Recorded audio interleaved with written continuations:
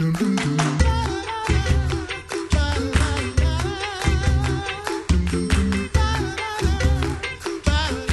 listening to the Coffee Hour. I'm Andy Bates. I'm Sarah Golseth. It is Thursday, December 5th, and it's a nice, cool, crisp morning here in St. Louis. It's going to be like 60 this afternoon. I actually, in December. It's weird. I left my coat in the car today. What? Did not have to put my coat on to walk to the building and didn't freeze in the, I wore way too much clothing on my bike this morning. I was so hot. But you know where it's really nice probably right about now? Puerto Rico.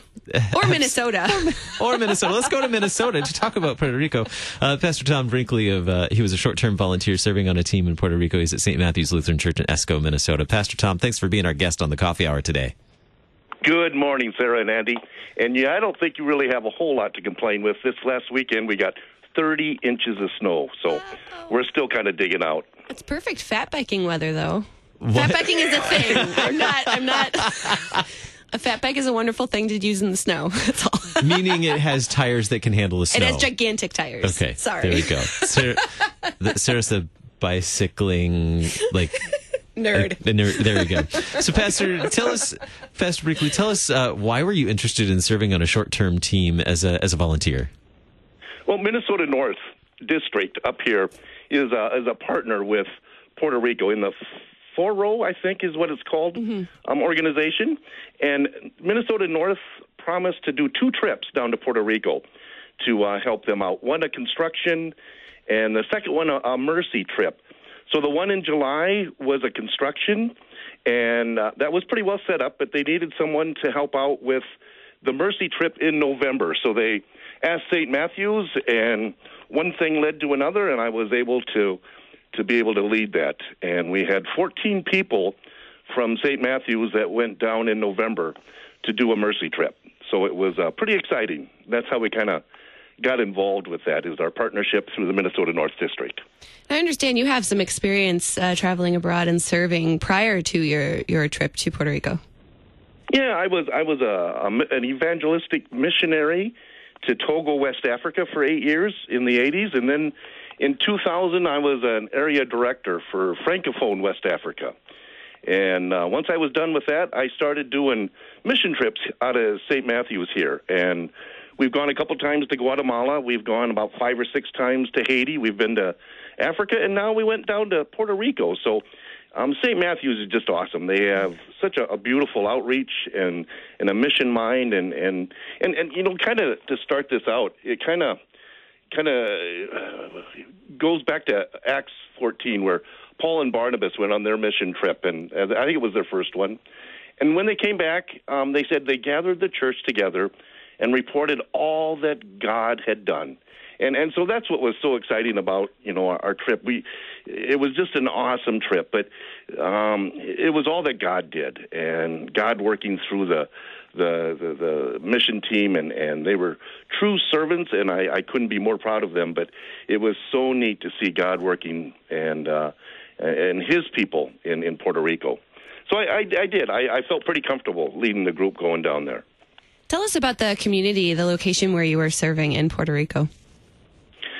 We served in 2 places. We have churches in Mayaguez and Ponce, and to be very honest, I had never heard of either one until I got there, and I got to know them pretty well. We did 3 different kind of mission outreaches. We did an ESL camp, and that's English as a second language. One in Mayaguez and one in Ponce. We did music. We were part of the liturgy on Sundays at both Mayaguez and Ponce. We had a flute, we had drums, we had guitars, we had a keyboard. It was such a joy, even though we didn't know what we were singing because of the Spanish language. We were very much a part of it through the music of the liturgy. So that was an exciting morning when we were able to do that. We put a concert on in a kind of a housing unit, and then we also did some music lessons. And we had such gifted members of our team that were musically inclined, and so they just kind of took over, and it was truly a joy to be part of that whole music ministry that was down there. The missionary said that they've gone through such tough times, dealing with politics and economics, and then hurricanes, and they have found that music has been such a wonderful healing. So we kind of took off on that, and were able to just have some nice hymns and spiritual music that we were able to provide, hopefully some hope and some progress there. Tell us more about partnering with the local church.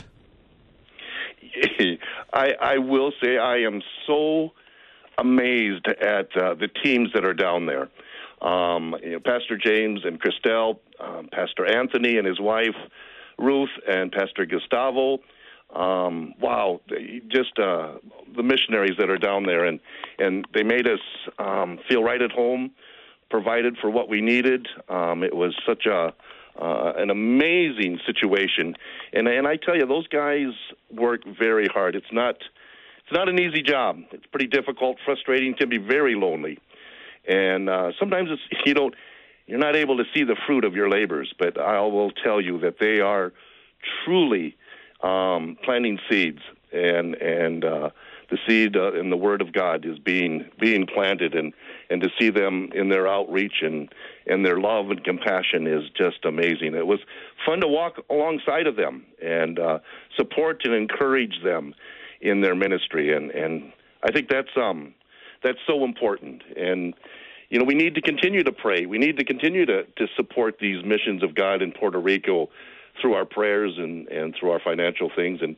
in all missions throughout the world, I guess. So it was a neat opportunity to really be able to work alongside of the missionaries there and reach out with the love of God. And thanks be to God for the ongoing ministry there as well. Tell us you mentioned a number of people that you got to meet while you were there and serve alongside. Tell us the story of one or two of those people that you got to meet and get to know during your time there. It's and I've found this on all my mission trips is, you have the language barrier, you have the culture barrier. You have an age barrier. You have all these different things that kind of separate us. And the one thing that brings us all together and erases all of those things is that faith and love of our Lord and Savior Jesus Christ. And that first day was kind of, it was a little difficult, but by the end of the week, and sharing with those people with the English as a second language, it was amazing. And there was a gal named Rosa and Maria who were just amazing children of God. And to see them and to see how they interacted with their communities, with us, it was truly a blessing, and just in many ways far surpassed us in our faith and their walk, because it's tough situations, and Rosa was such a gift to all of us, and just it was amazing to see her faith and her witness to us, and it was pretty exciting. How did the people who you were serving with, how were they able to use their vocations and their skills and talents to serve the people that you were able to meet in Puerto Rico? We kind of went along with 1 Peter, that we were all ready, to give an answer to the hope that was within us, and that is any opportunity that we had to show the hope of our Lord and Savior Jesus and what He has done to us, no matter what we were doing. We had a big project of painting the church in Mayaguez, and that's a huge building.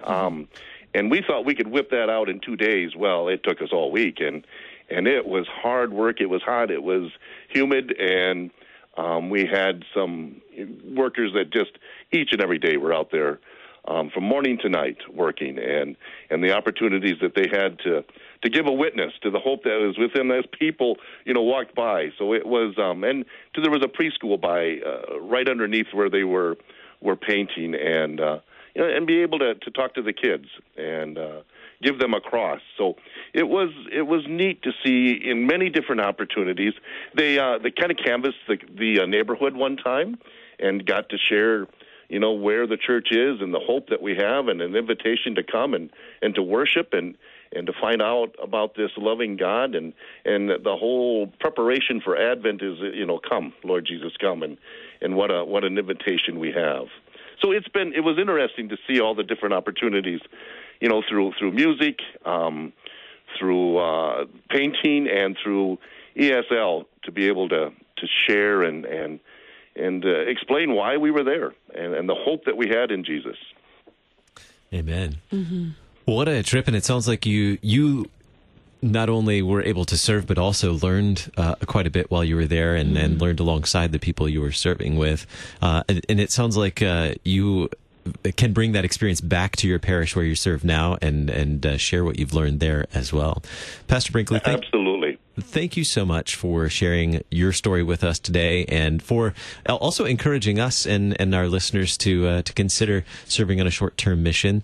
The website, servenow.lcms.org, is the place to find more opportunities to serve, whether as a short-term volunteer or a career missionary, geo missionary. All those opportunities are listed there at servenow.lcms.org. Anne's not with us today to share that story, but there are plenty of opportunities coming up in the coming year. Our guest today, the Reverend Thomas Brinkley, Pastor Tom at St. Matthew's Lutheran Church in Esko, Minnesota, serving as a short-term volunteer in Puerto Rico. Thanks for being our guest on the Coffee Hour today. You are so welcome. Blessings. Thanks so much for joining us for the Coffee Hour today. I'm Andy Bates. I'm Sarah Golseth.